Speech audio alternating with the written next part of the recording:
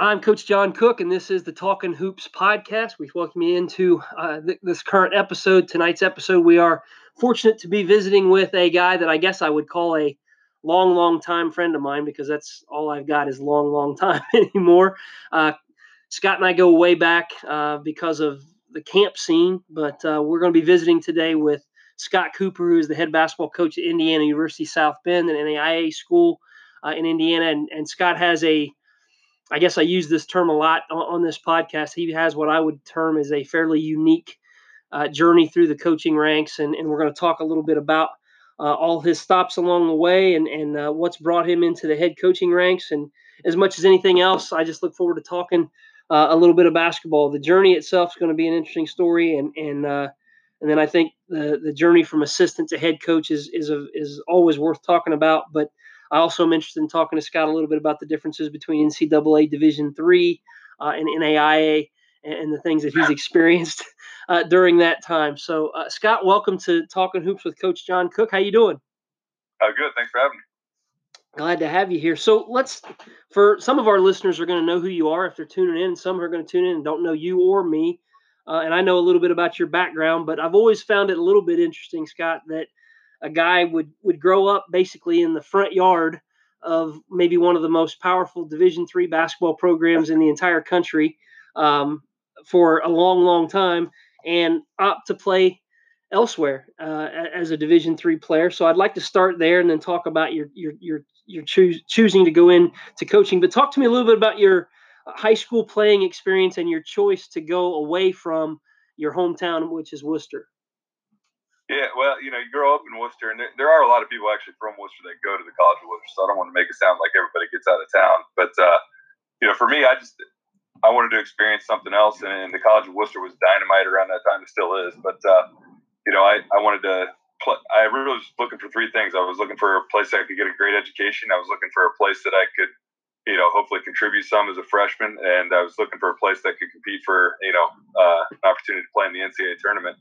And so that kind of led me to mostly Division III schools. I had a couple of opportunities at Division II level where I didn't think I was going to have an opportunity to play right away. So those kind of crossed those off the list. And Worcester was kind of in the same boat. I'm not 100% sure for, I had a pretty good high school career, but I'm not 100% sure that I could have played for them right away. So, and again, I wanted to get away. So I ended up narrowing it down to your alma mater at Ohio Northern and Allegheny College. And, after looking at both situations a little bit, I thought I had a better opportunity at Allegheny, and the rest is history, I guess. So for anybody that might not know, where is Allegheny located? What league do they play in? And because I think that's interesting too. So Allegheny actually plays in the same conference as North Coast Athletic Conference, the same conference as the College of Worcester, Whitburg, and a lot of the other big boys. And I was fortunate enough to go there during a time when they were probably as good as they've ever been. They were coming off an NCAA tournament bid and beat Baldwin Wallace in the first round of the NCAA tournament my senior year of high school, and lost to I believe it was Hope, who was in the Final Four that year, and had a very good game. So and they graduated a huge senior class, so I thought, hey, they got a chance to be pretty good again with who they had coming back, and maybe I had a chance to fill in a role there a little bit. And so I went there, but part of the appeal was my father, who was very ill at the time, and I wanted to be able to play close to home as much as I could. So being in the same league as Worcester, gave me an opportunity to do that as well. And I think honestly that was probably the deciding factor for me. But it's located in a small town in northwestern Pennsylvania called Meadville, about a half an hour south of Erie, about an hour and a half north of Pittsburgh, and it's in the middle of nowhere. It's just this little podunk town. Great place. I really enjoyed living there, and my wife's from there, as a matter of fact. But the only thing that's really there, other than the college, is the Channel Lock Tool Company. I was going to say Meadville, PA is home of the Channel Lock Flyers, right? That's right. Yeah, fiercely made in Meadville, PA. That's their claim to fame, man. I don't know what percentage of our listeners would even be able to identify a Channel Lock Flyer, but I know that I can because I grew up on a farm, and I know that you can because you spent 4 years in Meadville. Yeah, thanks for the application career. But truthfully, the only reason I knew about Channel Lock is you drove by it on the way into town, and they have those commercials during college football every Saturday. So that's other than that, I couldn't tell you Phillips Head from a flathead half the time. I could appreciate that. So you decide to leave home for the reasons that you went through. At what point during your college playing days, or was it after that, when did you know that maybe the college coaching route was going to be the route you wanted to go for a career? The thought was always kind of in the back of my head, but I actually went there to be a doctor, of all things. They had a really good placement in med schools, and so I go there and I do terrible in chemistry that very first semester. And my chemistry teacher, I joked with her when I came back there to work that she probably did the world a service by not letting me go down that path. But I messed up my knee in my junior year of college early in the season there, and kind of hung around, didn't really have a whole lot of to do, and my season was over. So I tried to stay around the program as much as I could. We really struggled that season. I was the only junior. We didn't have any seniors, and just to be able to be a part of that, I really enjoyed that experience. And then my senior year, I just my knee injury was severe enough that I still wasn't back ready to play yet, and so my coach threw me the opportunity to stick around and help out. And when I got healthy enough to play, we talk about that too. But by that point, I had been out for about a year, so I kind of moved into more of a student coach role than anything, and really enjoyed what I was doing, and had the option to either become an actuary out of college. I ended up majoring in math, or I had 3 job offers, which never happens in coaching, but I had 3 job offers in coaching. One was as a graduate assistant at Alfred University. One was as a graduate assistant at Gettysburg College, and one was as a part-time assistant at Hiram. And when all things came together, the Alfred option ended up being the best one because they covered the most things for me. So I ended up taking that rather than going and making $70,000 right out of school. I took a job that gave me 9 credits a semester and $1,500 for the year, and have never looked back. Well, I don't think anybody that's got the coaching bug the way that we have it is going to make a lot of decisions on the surface that sound really smart to too many people. So, but I can I can appreciate your choice. Now, Alfred is located where? Alfred is located in the southern tier of New York. It's not near anything. Sits in the foothills of the Allegheny Mountains, probably about 2 hours south of Rochester, if you can picture that, right on the Pennsylvania border. But it is there's nothing close to it. It's an odd town. There's about 1,000 people in the town, but there are 2 colleges. There's Alfred University, where I worked, and there's a place called Alfred State College, which is a large state school across the street. I mean, literally, there's a stoplight that separates the two, and that's it. It's kind of the town sits in a valley right in between these 2 schools. We got Alfred, where I worked, on one mountain, and Alfred State on another mountain, and there is nothing else there but a whole bunch of deer. And well, the years that you were at Alfred, I think that's when you and I met. Is that correct? I think I was in college. You might have been playing. I started working those camps. Yeah. Yeah. What years were you at Alfred? I was in Alfred from 2002 to 2008. Okay, and you graduated in 2001 from Allegheny? 2002. 2002.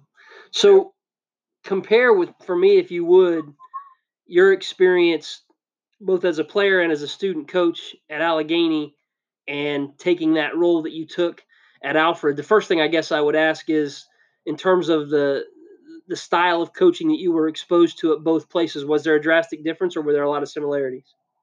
Oh, huge difference. The coach I worked for at Alfred was a guy named Jay Murphy. He was a great coach, really good people person, and it was a tough place to recruit to. Our financial aid wasn't great. It was, location was terrible. We had some good academic programs that were a nice sell, in engineering, and some unique engineering programs that weren't available to many places. But he was very, very organized. Everything down to the absolute second in practice, and I always used to joke with him. He had a pen set on his desk, and that he would notice if they were moved wrong. If they were in the wrong angle and they were sitting the wrong way. So I used to, as I got to know him, I used to mess with him a lot and do that. I won't repeat what he used to say to me when I did that, but he was. It's a podcast. You're allowed to. Yeah, well, that's either way. My wife might be listening someday, so I'm gonna do my best to keep it classy. But he was very much kind of an old school, Bobby Knight type, very intense. Off the floor, on the floor, off the floor, he was a great human being. Just he didn't do anything. We had a couple of guys that we kicked off the team my first year there who he still went out of his way to help them after they graduated and stuff like that. I think that's probably one of the best stories I can tell about him. But the coach I played for in college and helped out with, there was a guy named Phil Ness who was far less organized. He had a very distinct way that he wanted to play, but he was always trying new things and doing new things. And sometimes we'd get by on talent. Sometimes he would find ways to coach that. But he was a fly by the seat of his pants kind of guy, and that worked for us. Obviously, we had some pretty good teams while I was there too, so I don't want to say that one way was better than the other, but there was it was definitely different. He wasn't as keen. We had a couple of really good assistants, a guy named Greg Curley, who's now the coach at Juniata College, and a guy named Carl Jelinek, who ended up going on to be the coach at Thiel College and later Washington and Jefferson, who was pretty successful there. And he wasn't, you were there to do things his way. There wasn't a whole lot of input coming from him. Whereas when I went to Alfred, the very first day or the very first scrimmage I was there, he's like, all right, who do you think we should put in here? He was asking for my input right away. And I'm, 22-year-old coach who has almost no experience whatsoever. So just different roles, different ways of doing things. So would you say that even that early on, you were starting to formulate your own philosophy and ideas based on the contrasting styles, or was there more of a definite what I'm going to do versus what I'm not going to do? No, at Alfred, I was very much, I always tell people this, like, I got more input there than I ever had anywhere else, which is funny because it was the place I was obviously the least experienced, but he really challenged me. Coach Murphy really challenged me to, think for myself and, all right, what would you do in this situation? When I was watching film, he had me doing the scouts right from the get-go, and, I would turn him over to him, and he would, tell me what he liked and didn't like from him, and, he'd done that on his own. I got a whole lot of input into our offense as we went on, and that really helped me grow as a coach early on. I got a whole lot of input into, player development and things like that, I ended up getting my CSCS for a while I was there. I ended up, so I was running all our weightlifting, from the second year I was there. I was running, by my third year there, I was running all our offense. I was doing most of our player development. I got to work with our bigs right from the get-go and, kind of use that almost like an experiment, like poke and prod and see what worked for me as a coach. And it took a while, but I probably grew more there as a coach than I did anywhere else. Fair to say, while you were at Alfred, that it cemented that this was definitely what you wanted to do. Were there doubts that crept in during that time? Well, there were definitely doubts that crept in during that time, but truthfully,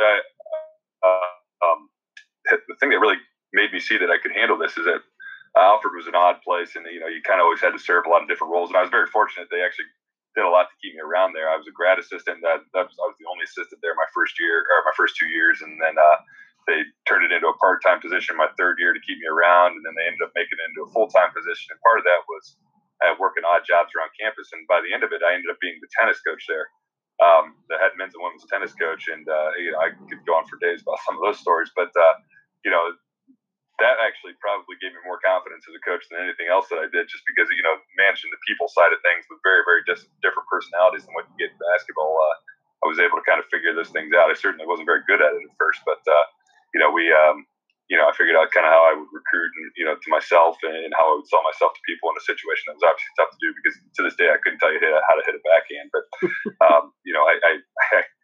I have this thing where I look it up every year because I'm still kind of proud that I have the best win percentage of any tennis coach in school history there. I had very, very good players there. It had nothing to do with the level of coaching there, but I got to manage personalities and schedule and do a lot of the administrative side of things that you maybe don't get to do as an assistant. And knowing that I could handle that was a great experience for me. Do you think because there are a lot of Division IIIs, I don't think it's any secret, there are a lot of Division IIIs that have some coaching jobs that are basically under the other duties as assigned category as a part of what the actual job is.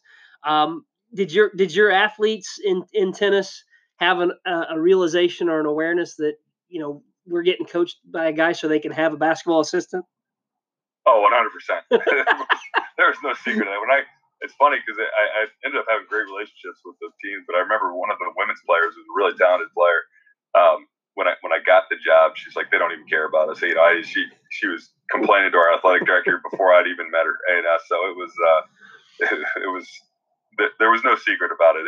Football came first there, but men's and women's basketball came second. Anything that came after that was, just lucky to be around, and that's the way to do it. But yeah, I had to do that. I mean, you talk about other duties as assigned. I had to be the assistant sports information director. I had to help out with other student groups on campus. I mean, and all those things. It was like, you could tell that they were taking a backseat just to, help the men's basketball program.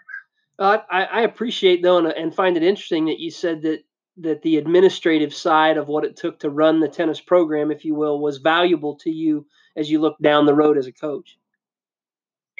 Yeah, that I think really probably prepared me more to be a head coach than anything that happened on the basketball court. I don't think, you were touching on that earlier, the transition from being an assistant, and your assistant, it's not your name on it anymore. And, little things like that, when they get screwed up, whether it's scheduling or transportation or, any of the things you have to deal with as a head coach, when they get screwed up, it ultimately comes back on you. When that stuff happens when you're the assistant coach, it's not your name on it. And you're the only guy who's getting any criticism if those are your responsibilities as the head coach. So, there's just a lot more pressure, I think, that goes into it. And having that experience already, prepared me a little bit to, be ready for those type of things. So you spent your roughly 4 years at Alfred as the only assistants, I guess. And to be fair, I don't know if you guys had volunteers and those kind of things, but essentially the only full-time assistant in that program. That really was just the beginning of your journey. Would you mind sharing kind of the next steps and kind of the path that you followed before you became a head coach? Yeah, I actually ended up being there for 6 years, and my last couple of years they did give us a grad assistant position too, so we'd end up having a couple of guys during that time. But the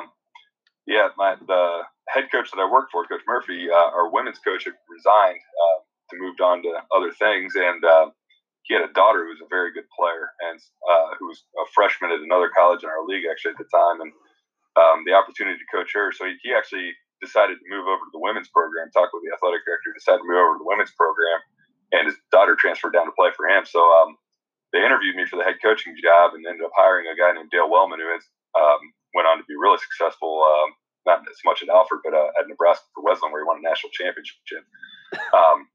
So they brought him in, and I didn't want to stick around to work for another coach after I'd been there for 6 years, and some of that was ego. But the assistant job at my alma mater opened up, and it was a different coach than who I had played for, a guy named Rob Clune.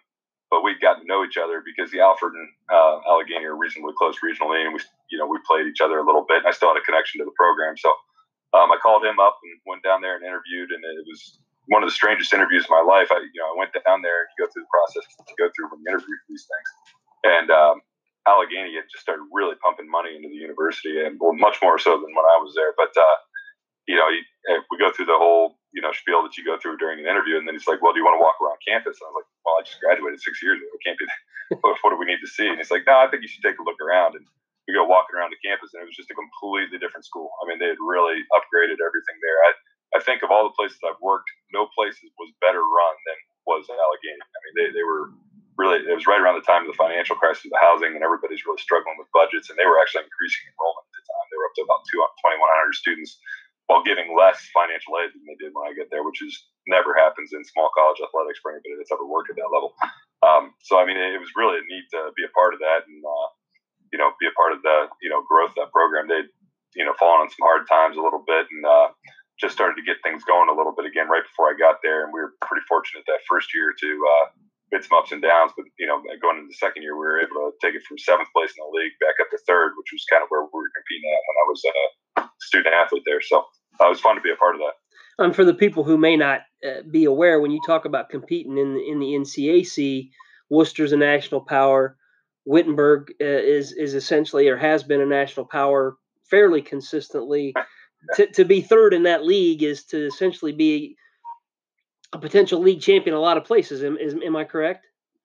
Yeah, absolutely. I mean, we always, the way we always kind of talk about, Worcester and Wittenberg are the 2 winningest programs in NCAA Division III history, and I think Wittenberg still has the best win percentage of any program in college basketball history. I don't know if that's still true or not. They had that one losing season 1 year, 10 years ago, or whatever it was. But yeah, so I mean, those places have resources and stuff that a lot of schools at that level and at any level don't have. And obviously they've done a great job with what's available to them. But yeah, we always felt like I think we were 2nd my freshman year of college. And I think that's the best Allegheny had done in the NCAC since Wittenberg had joined the league. They'd won it a bunch when the league formed, but that was before Wittenberg had joined.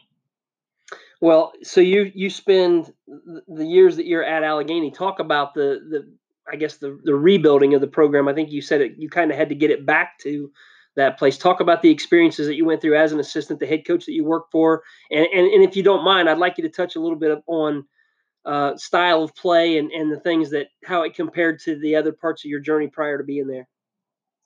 Yeah, it was the coach that I worked for was a guy named Rob Clune, who was a really good coach. He'd been an assistant at Allegheny about the 6 years prior before I got there. And then he ended up being the head coach at Bethany College down in West Virginia.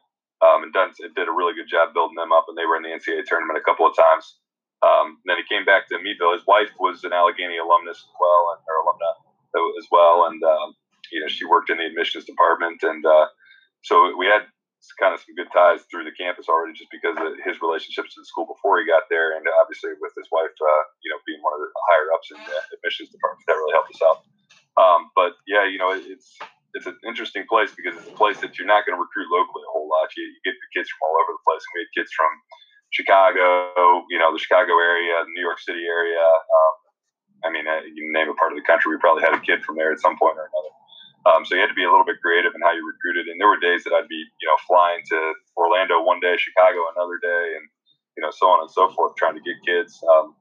So, it was a little bit more, the challenges were a little bit greater because financial aid wasn't great. The admission standards were extremely high. And, we had to be creative in how we got kids in order to do that. But Coach Clune, he liked to play really fast. He's a real, really, really laid back guy, much more so than the coach I was working for. So I went from one extreme to the other in personality. They're both great with people. And, he was great in the community and stuff like that. It was kind of cool to see him. And, really, I think one thing that really influenced me with the first two coaches I worked for, both Coach Murphy and Coach Clune, was they were great parents, and I think especially being a parent now myself, balance being a head coach at a small college level and everything that you do there, and oh, by the way, you also have to have a wife and kid at home. There's a lot of people who don't do that well, and I was very fortunate to see two guys who did. But in terms of how we played really fast. We got up that last year. We got up and we pressed the entire game. We started, we'll call it slinging threes because I think everybody does now. But we'd shoot 20 threes a game, which at the time seemed like a lot, and we did 8, things like that. We played with one post player and did a lot of dribble drive stuff, which at the time was reasonably new. And I think now it's almost a ancient thing. It seems like how quickly the game changes, but it was good for us. And we're very fortunate to have a really good point guard who played at St. Anthony's High School in New Jersey for legendary Bob Hurley, who was like their 12th man and came in and started for us right away as a freshman. And we had an unbelievable group of post players during the time I was there. We had a guy named George Raftis, who was a 2-time All-Region, first team All-Conference guy, and we had actually the son of the coach that I played for ended up being a pretty good player after I left there. We also had, at one point, my first year there, we had 6'10", 6'8", 6'7", 6'6", 6'6". And I remember walking in to play Youngstown State one time that year, and their head coach looks over at the assistant coach who scheduled the game, and it's like, what on earth did you get us into? We looked really good getting off the bus. But those guys could play. They were good players, and we got a little bit smaller. We figured out it was actually better for us to play smaller. But that's, I think, one of the things I really enjoyed about Coach Clune is he was willing to adapt and really got out in front of a lot of things that were common in basketball at that time. So how'd you do with Youngstown State? We weren't on the right end of the score. I don't remember what it was. They managed to get by on us. I think it's squeak by it, by 30 or so. Did you at least make a little money? I think we got $3,500 for the game, and it was only about an hour trip, so I'm sure we came out ahead pretty good. That's not bad at all. Yeah, I got some nice plays for the high. We got a few dunks that looked nice on the highlight film, and managed to leave out the score whenever we were showing that to recruits. So that's savvy. I think that's what we call that. That's savvy. I think they call it creative editing in politics. That was it.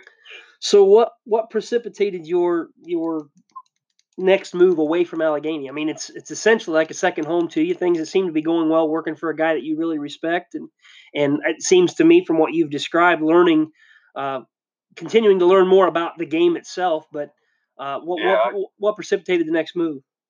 I had no plans of ever leaving there, to be honest with you. I would have stuck around until he stepped down and tried to take over as the head coach if I had it my way. But what ended up happening was a power struggle between our athletic director at the time and the coach I was working for. And she'd gone through this with some older coaches and, who were really good when I was in school.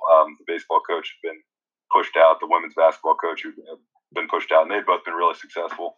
And then, she kind of came after him, and, he wasn't going to put up with that. So at the end of the day, she ultimately won that battle. And, I was pretty bitter about how that went down and, started looking on for the next thing after that. But, the irony of all things, she was let go a year after that. So, they obviously realized what they had when all that was going on, I guess. But, so I ended up looking at, unfortunately it happened at a really bad time for an assistant coach. It was in the summer, and I was just kind of scrambling to find something. And if ever there was a time I thought about getting out of coaching, it was right around then, just because of how everything went down, and it was the place that I wanted to be at. So, ultimately, I kind of calmed down after that, actually, after working camps and stuff like that, and realized I still enjoyed doing what I do. And a job came open at a little college in West Virginia, a Division II program called Alderson Broaddus. And I was familiar with the head coach there a little bit. And the assistant, there was a guy named Nick Dials, who he and I were finalists for a director of operations job in Miami of Ohio. And he got the job, so I just called his boss up and said, hey, I hear you're looking for a guy. And he had been a high school coach, a really successful high school coach at St. Edward's in Cleveland, and so I was familiar when I was in high school, and when they really started getting things going there, and so I was familiar with them a little bit. And I looked into the program, and they had been wildly successful. I think they made the NCAA tournament like 9 straight years at that level, and it never had a season below 20 wins. And so I was like, this is going to be a pretty good opportunity to learn from a different type of coach and be in a good program. And I had no idea what living in West Virginia was going to be like. But, the job really didn't pay very well, but it came with free room and board. And, I was like, what the heck, I got nothing else. Let's give it a shot. And, ultimately ended up being a great gamble for me because, another place that I learned a lot. When you talk about what you learned, and Alderson Broaddus is, you said NCAA Division II, it broadens your, I guess, your view of recruiting. You've got a chance to offer kids money, and that, I think, changes things a little bit. Talk about the specifics of how that time at Alderson Broaddus impacted you. What was the difference in style of play, or the ways that you guys played there that you felt were the most impactful? Yeah, I don't know if it was the style of play as much. We played a lot like a lot of people in Eastern Ohio do it. So Bob Huggins' father, Charlie Huggins, is an alum of Alderson Broaddus, and it's actually how my boss ended up getting the job, because he was very close to Charlie. Charlie was his high school coach, and ultimately my boss ended up playing at Alderson Broaddus because of that too. But so we did a lot of the 5-out open post motion that like Bob Huggins does at West Virginia, or used to do at West Virginia. We played a lot slower than they did, just because the league was a really fast league, and the way he put it to me is we're trying to be a curveball in a fastball league. And so the guy won every single year. I wasn't going to argue with. We had players. Alderson Broaddus didn't have a whole lot in the way of admission standards. They were really struggling financially at the time I was down there. So we could get pretty much whoever we wanted in. And so we got a lot of second chance guys. We had a lot of guys who had been Division I players at one place or another that transferred in. We had a lot of junior college guys who couldn't quite meet the academic standard they needed to be eligible at Division I. So they'd come to us, and we had some guys, man. We could really, it didn't matter what we ran. We were going to score points with those guys and get stops. And, I think the thing I learned from him probably the most is 2 things. One is when you got scholarship, we had 10 scholarships, but when you got scholarship money, you can't afford to get the wrong guy if you're working on limited scholarship money. So if you're in it's great in the situation I'm in now, but he wouldn't settle. If that guy was going to be our 10th or 11th man, he was going to take level play whoever comes your way, because you got nothing to lose by him. Either they develop or they don't. Whereas when you're at that level, you got something more to lose by it. And he was really, really good at making sure he got the right guys in there in terms of the talent level that he needed. Academically, we had to walk some of those guys to class every single day, so there were some different challenges there. It wasn't quite the Allegheny type of kid that you could get that came out of high school with a 3.8 and a 1200 SAT, but I think managing that side of things was a completely new experience for me. But just seeing that and seeing how picky you had to be in recruiting and not settle for anything, I think probably opened my eyes to a completely different world. Well, and I'm sure it's going to serve you well. We're going to take just a real quick break, and then we'll come back and talk about the second half of your journey. And so after 1 year at Alderson Broaddus, which sounded like a very educational and somewhat beneficial year, you got a chance to move on. Was it a good thing for you to go back to Division III when we talk about your next move? Just talk about that a little bit when you talk about where you headed after Alderson Broaddus. Yeah, I think ultimately it ended up being a good move, but it was definitely a roll of the dice. Alderson Broaddus, really the biggest reason I left was Aldous Broaddus was just in really bad financial shape, and we got paid monthly down there, and the school was in such bad shape that the people that were a low man on the totem pole actually went through. As a matter of fact, I still have the check. Went through a month where we didn't get paid, but they still cut us checks and had to take the taxes out on what they owed us. So I actually lost money one month while I was down there. I got a check for $0.00 that I still have in my office right now. But so that was the biggest thing. The coach I was working for, he was at the time, he was the winningest coach by percentage, or who had the best win percentage of any coach, active coach in NCAA Division II. And ultimately winning, sells your resume. So that in itself and moving down a level was definitely a gamble. But I was going to a place, one, that was in a location that was great for me personally. It was close to where I grew up, and I knew Coach DeWitt really well, and obviously knew the conference very well, having grown up in Worcester and played and coached at Allegheny. So I think all those things were just a good convergence of things at the time, and the job paid well enough for me to live off of and everything, and I wasn't having to worry about some of the things I was having to worry about at Aldous Broaddus. So it wasn't a tough decision, but it was definitely a roll of dice. And I remember when I was interviewing for the job, the athletic director at Ohio Wesleyan was like, "Why do you want to come here?" And because they'd been very average the year before I got there, and had a couple of down years before that even. And I just told him, I was like, "Listen, Coach DeWitt had done a great job. I thought I was ready for a head coaching job, and Coach DeWitt had done a great job of moving guys on to head coaching jobs." And I explained all the things I explained earlier, and they're like, "All right, well, hey, we'd love to have you." So it wasn't the only thing that was tough is they actually all went on vacation right after they interviewed me, and I didn't know whether or not I got it. Go to find out that there was only one other guy who interviewed for it. He was like 24 years old. So, lucky for me, I got it. But I was sitting there on pins and needles, wondering if I was even going to have a job the next year because I didn't know what kind of state Aldous Broaddus was in. So, like I said, it ended up being a great move for me, but it definitely was a roll of the dice at the time. And things go very well for you at Ohio Wesleyan. I know that you guys had a lot of success while you were there, and obviously, if you have success, it's because you've got really good players, and you guys certainly didn't lack. You guys certainly didn't lack for talent. Yeah. I came in there just the right time. It's funny because all those guys, they had a really good class of juniors when I got there, and all those guys had been freshmen when I was at Allegheny, and actually knocked us off in the conference tournament. They upset us. We were the 2 or 3 seed, and they were the 7 seed, and ended up beating us the conference tournament. And I always made the joke that, well, you can't beat them, you might as well join them. But they were all coming up at just the right time. And the other thing that really happened for me, a lot of my responsibilities were in recruiting, and some of that when I got there is the financial aid. They had been down in enrollment for a few years, so the financial aid had really taken a boost. So I was able to recruit 5 1,000-point scorers in the 2 winningest classes in school history when I was there. So you talk about timing being great. I was there with a good group of players that kind of set the tone for all those guys who came after him, and I was able to recruit a bunch of really good players that came after there, and kind of build a reputation for myself, I think, too. So it's just a perfect storm of things at the right time. So obviously, the success there is helpful to everybody. It's helpful to the school. It's helpful to the program. But it's got to help a guy like you looking to move on, and you were able to make a move from an assistant's position to become a head coach. What year did you finally make that move? That was 2013. I'd had some interviews at actually each of my previous spots for head coaching jobs, but never really got any bites on anything. When I put in for 2 jobs, actually, I put in for Thomas More and Thomas More College down just outside of Cincinnati there, and IU South Bend. And I always kind of thought, working at a state school at an at the NAI level would be a big advantage for a whole lot of reasons, especially, in terms of financial aid. But I had no idea I had any connections to IU South Bend. I just kind of blindly put into it because it sounded like it'd be a decent job.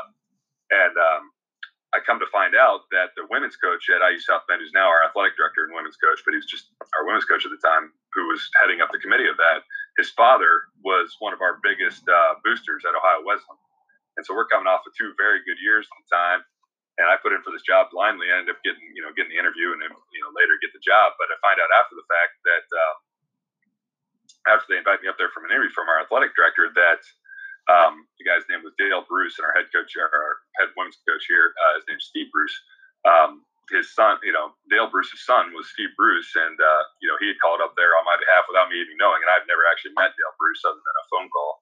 And said, "Hey, we got this guy who's done a lot of good things for our school. You got to give him a look." And so I, ended up getting the interview that way, and obviously did well enough to get offered. And way that the Indiana University system works, you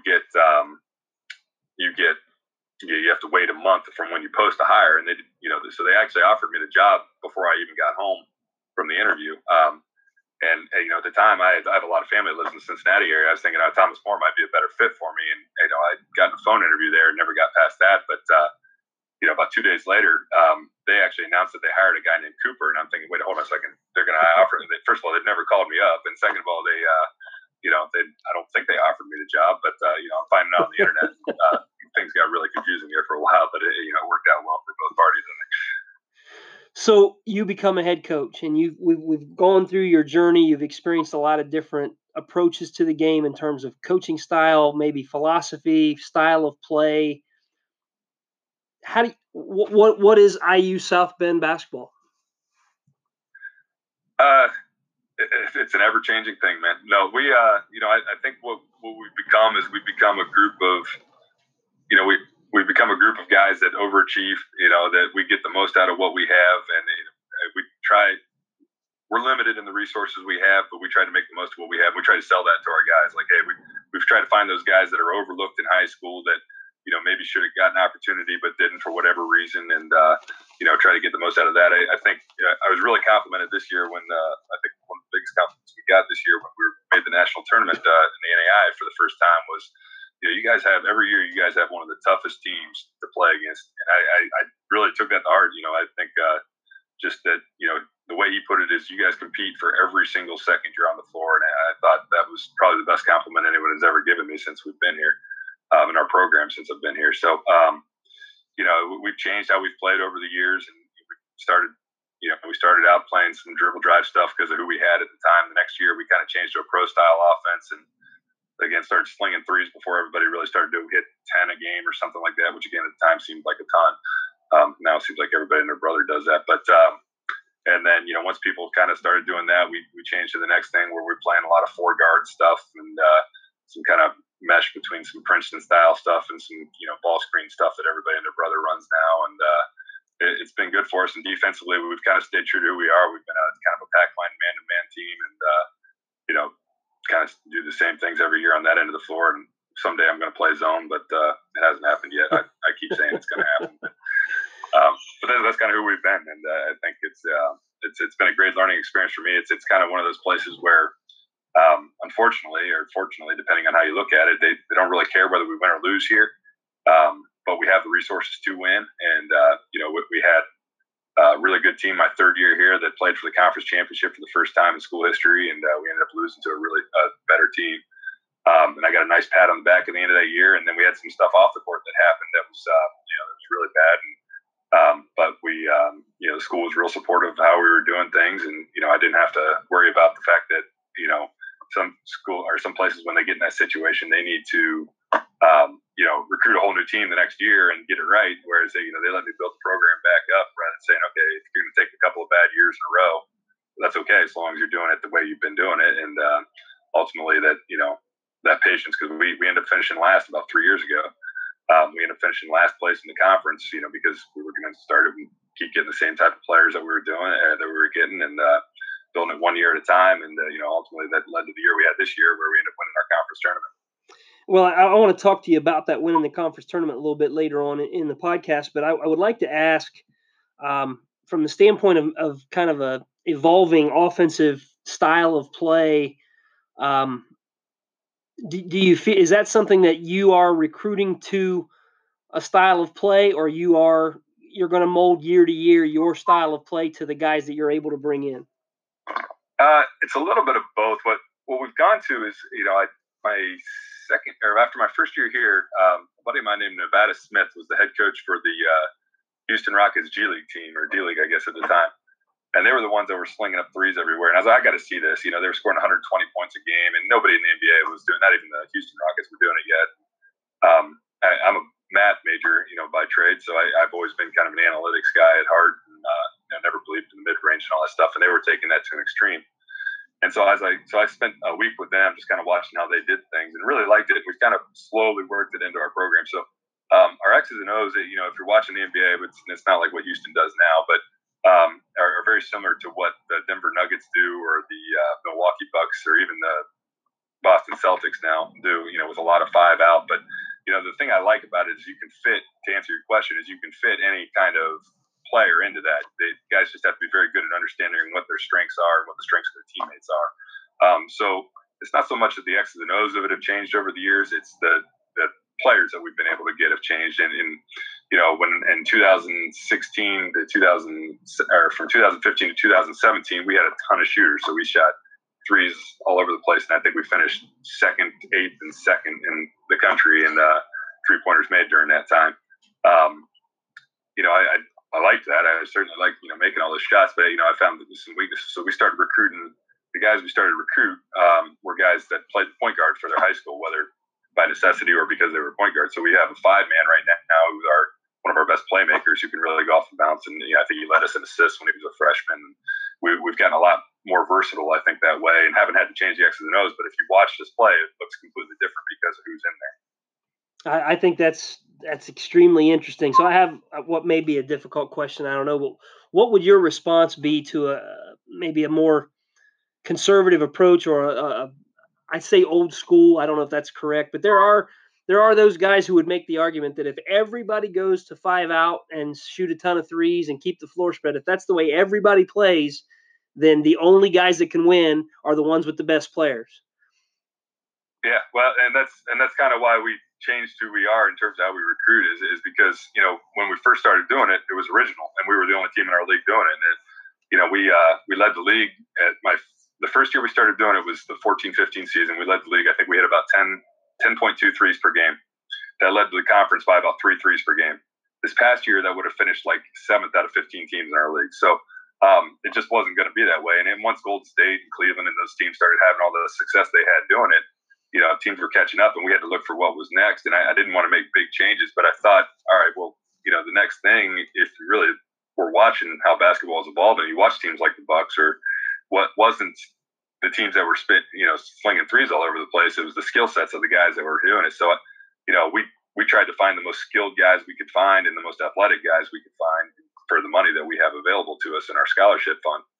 And, for us, I think that was the next thing. And that's what we're always looking to is, all right, what's the next thing? Because eventually people are going to catch up to that too, I think if you're really watching. So we're just trying to make sure we stay ahead of the curve. And I don't know what it is. And that's something we talk about as coaches all the time is, okay, this is working for us right now. And I think we're 15th in the country in scoring offense per game. And I think we're 19th in all of college basketball this year in offensive efficiency. And that's great for right now, but is that going to hold, down the line as teams continue to evolve? So we're always kind of trying to figure out what the next thing is.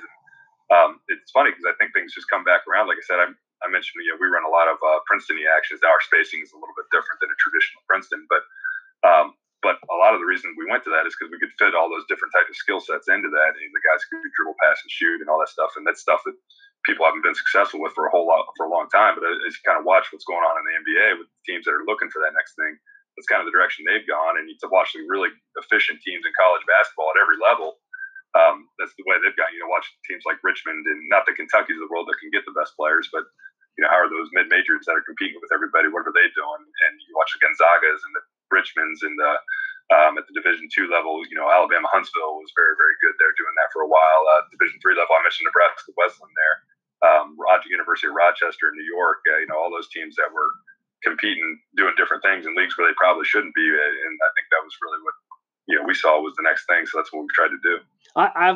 I've been sold on it for a long time. I've been fascinated for most of my career about the number of different levels and the consistency with which teams will adapt to and kind of own some of that chin action and the chin look out of the Princeton stuff. And even, you watch games this year. I mean, Butler has an entire package of half court sets that they're really set plays. They're really designed for specific scoring opportunities, but everything comes off of some action that starts in or ends in the Princeton style stuff or the chin look. And it doesn't seem to be going anywhere. And I'm curious to know what you think about the idea that, I hear some conversations that there's actually a little bit of similarity in terms of spacing and things between what happens in the chin look and what really was dribble drive, early on. Yeah, well, and realistically, the dribble drive is a component of the traditional Princeton too. It's all the reads out that come off the bounce. It's just that they, that's where they start at. Yeah, we don't do a whole lot of chin. We have kind of the back action to chin, but really it's the 5 out with the guy in the middle, and what you're looking for is where's the 5 spaced and where's the ball spaced, and how's everybody else reacting to that. So that kind of tells you what you're going to do. And I like that because the one thing I found is when I was growing up, everybody played kind of in our part of the country anyway. Everybody played kind of off ball motion where you pass and screen away and read the defense between the screener and the cutter and react accordingly, and that's the way we all knew. Now everybody kind of came up with what you're talking about, dribble drive stuff, and or a lot of ball screen continuities you're seeing now that are pretty good. And what we found is those guys who play that way only are used to reading 1 or 2 things that are completely different than what it was. So we're trying to, rather than sit there trying to reteach all that stuff, we tried to figure out how can we work that into what we already do. And so the things I like about it are, one, the space. We've changed the spacing a little bit. We're out of the traditional 2-3 high that that starts in. We kind of stretch those guys that are at the wings down to the corners, and sure. And some of that. But just to provide more room to drive. And I like the thing I liked about a traditional Princeton, and we don't run a traditional Princeton. Like I said, ours is kind of a hybrid between that and ball screen action. But the thing I like about a traditional Princeton is those guys always knew what the next thing was. There was never any confusion. They knew when the defense broke down, they knew how they were supposed to react to that. When the defense caught up, they knew how they were supposed to react to that. That's the thing I like about it to us. And it's one of those things where we don't call any sets. We have one. We have one set play we run. Everything we call is just how we're going to start the offense. So after a made shot, we're getting into you mentioned chin. We don't have a chin, but we're getting into our jungle series, or we're getting into our point series, or whatever it happens to be, and that leads us then to the next thing. And that's the thing I really liked about it, is those guys didn't have to think; they just got better. We just had to work on how to react and recognize where everybody was on the floor, and we didn't have to worry about calling plays. We just had to call it out in the right place and understand who had the matchup. Well, I think it sounds fascinating, and I think it sounds like it'd be a lot of fun to play in that system. Let's talk a little bit. When I told you we try to do this in about an hour, so we're probably getting close to about 10 minutes left. But talk a little bit about the installing and the teaching of those things. Are you a guy who goes from part to whole, or are you a guy that likes to teach and play a lot of 5-on-5 and learn on the fly? I'm hearing a lot of discussion right now about there being real benefit in terms of the learning science to doing most everything 5-on-5, and it actually increases learning and understanding. But what's your take on how you install your stuff? Yeah, so we do it. We'll call it whole part whole for lack of a better term. But we do in the NAI. We've got practice time for years, and we can practice all year long almost if we wanted to. So it's a little bit easier maybe at this level than it is at others. But we start by installing it in 5-on-0 and just showing. We'll start with one component. Make sure we do that for two straight days, and that's all we do. We'll do that 5-on-0. We'll do a breakdown of it in some way, shape, or form. Just the skill sets or the reads that we have to do with the dummy D, and then we'll do small-sided games and build it up to 5-on-5. And then we do that we have 6 different parts of our offense that they have to know, and we do that with each part over a 2-day stretch. And then basically at the end of that day, when we're putting that in, we'll just play. We'll just play, and they have to start in that stretch and add it in. When we get to the season, we're spending a lot more time. If they don't know by the time we start our first game, we're doing something wrong, because it is actually pretty simple stuff. It's not like it's overly complicated, and that's one of the things I like about it. It's easy to learn.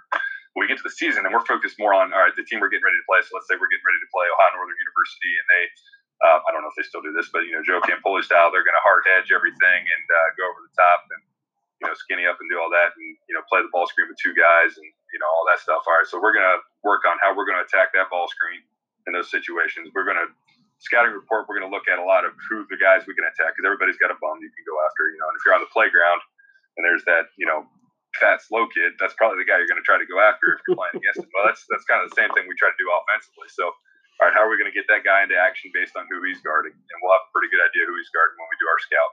So we'll try to create that situation with a small-sided game where the other team, the defense is guarding us with, whatever coverage we're going to see, and here's where the matchup's going to be. And sometimes that coverage is, involves 3 guys. Sometimes that coverage involves 4 guys. Sometimes it just involves 2, depending on how they play the ball screens. And, we're going to get into that. And so our guys know what the read is. And then we're going to play 5-on-5, and we're just going to start it out in the, 2 or 3 entries that we're going to use, that game based on those things. And we play 5-on-5, and we really do. We go, like everybody does, score, stop, score, play for a certain amount of time or whatever it happens to be, whatever else we're trying to work on at the time too. But yeah, I'd say probably 50% of our practice is 5-on-5 of the live stuff that we do. The more I hear and the more I listen to people that are trying to stay ahead of things, it sounds like that's the route a lot of people are going. And yeah, that would be a difficult adjustment for a guy like me because we were whole part whole, but we were whole for very little time. We were part a lot. And then, and I mean, that's how we did things. And so I find it interesting that it just sounds like the science says that guys are going to learn better and more consistently, and they're going to own what they learn a little more if they play 5-on-5. And the truth of the matter is, Coop, I mean, you play the game 5-on-5, you probably ought to practice it about half the time that way at least. Yeah, I'm a big fan of it. And the thing I like about it is, I can, let's say we're working on our offense. I can sit there and say to our assistant coach, all right, we're going to play against our defense. I want you to make sure you're watching that the whole time. So, we can work on a lot of different things, and we can create, I think, in basketball or in any sport, really, it's just a series of situations. And so in 5-on-5, it's just easier to create the situations that you're going to see, than it is to do a breakdown. And there's a lot of merit to doing breakdown drills too. I'm not trying to take away from that by any means, but I think it's easier to create the situations you're going to see in a game and get better at those as the year goes on if you're doing it the way it's going to happen. There's times you got to slow it down and things like that. Or like I said, we do a lot of small-sided games to build up to that. But even those, I think the biggest thing is we just want to do them live. I think the more you're doing stuff, going through the motions, one, the guys get bored, but two, at some point they've mastered the skill. They've got to use the skill, and I think that's where the 5-on-5 comes in because defense isn't a one-on-one thing. It's not a 2-on-2 thing. It's a 5-on-5 thing. There's 5 guys that are all defending the ball in some way, shape, or form, and or offense. There's 5 guys that are having to read off the ball. Amen. And if you can't do that, it's tough to play. Well, I said we were going to get to this, so in about 4 or 5 minutes, maybe a little bit less than that, if you can sum it up. You said for the first time in history, your school qualified for the NAIA national tournament this year. You were supposed to be getting ready to play, and you couldn't because of all the things that have happened with the COVID-19 outbreak. Talk to me and our listeners a little bit about what that was like going through that. It's the most bizarre thing I've ever been a part of. I don't know. The NAIA plays their national tournament all in one place. And it's a really cool experience to be a part of that. And games were going already. I think there were, 6-7 games in, whatever it was. Actually, maybe more than that. It might have been 9 or 10. But we were going to be the second to last game of the first round. And the place we're playing at, has a bunch of courts outside or in a different part of the building where you could, go through your shoot arounds and stuff like that. So we're going through our pregame. And all of a sudden get the call during that thing. And there's a couple other teams that were getting ready for their game too at the same time. And all of a sudden everybody just stopped. And there's no experience or playbook that you can fall back on to approach that with your guys. All of a sudden your season goes from, all right, you're excited, you're competing for a national championship and everything else to, okay, your year's over and you haven't even, rolled out the balls there yet. So, for us, we just tried to reflect on, we were pretty fortunate to win our conference championship game. So we just tried to reflect, we went back to the hotel, we met as a team and, watched our conference championship game as a team just to enjoy it. And then, talked a little bit about our year and reflected that way, had a nice dinner and then, just drove home and that was it. And, we haven't been back together since then because, everybody shut down schools and went to online teaching. So there hasn't been a whole lot of closure. I don't know that, I don't know that there's a right way to do it, but I feel like it ended about as well as we could under the circumstances. I can't even imagine trying to get through that, and I know that if it got handled by you, it got handled well, but I just can't even imagine what that was like. It had to be an entirely bizarre thing to go through, and most disappointing, you didn't get to continue the season that you were having, and who knows when we'll start back up and what it'll look like when we do. But I didn't tell you this at the beginning of the podcast. I'm going to save it here for right here at the end, and it's a new rule since it's a new podcast that if you're a guest on here, you got to send me a shirt from your school. So before this is all over, I'm going to have a lot of T-shirts. I'm hoping so. We can. I'll warn you. We've got that obnoxious IU logo on everything that we do, though. As an Ohio State fan growing up, it kills me every time I put one of those things on. But understood. If you wear it for 7 years, I guess my point is you'll get used to it. Understood, but still, you got to understand if it's free, it's for me. It isn't just a saying, buddy. It works out well. So listen, I can't tell you how much I appreciate this, and I hope that this is something we'll do maybe repeatedly down the road if we can keep this podcast rolling. I'd love to catch up with you and continue. I could get into the X's and O's talk, and we will. maybe on a future podcast. But this was a blast, and I just really enjoyed it. I want to tell you thanks. I appreciate you having me. This was fun. Well, like I said, hope we do it again. And if and when you get a chance to get back on campus and get back with your guys and start those unlimited NAIA practices, make sure you let me know. We'd be going right now if we could. Make sure you let me know. I'll come visit. Please do. All right. I appreciate you, Scott. Thanks. All right. Thank you.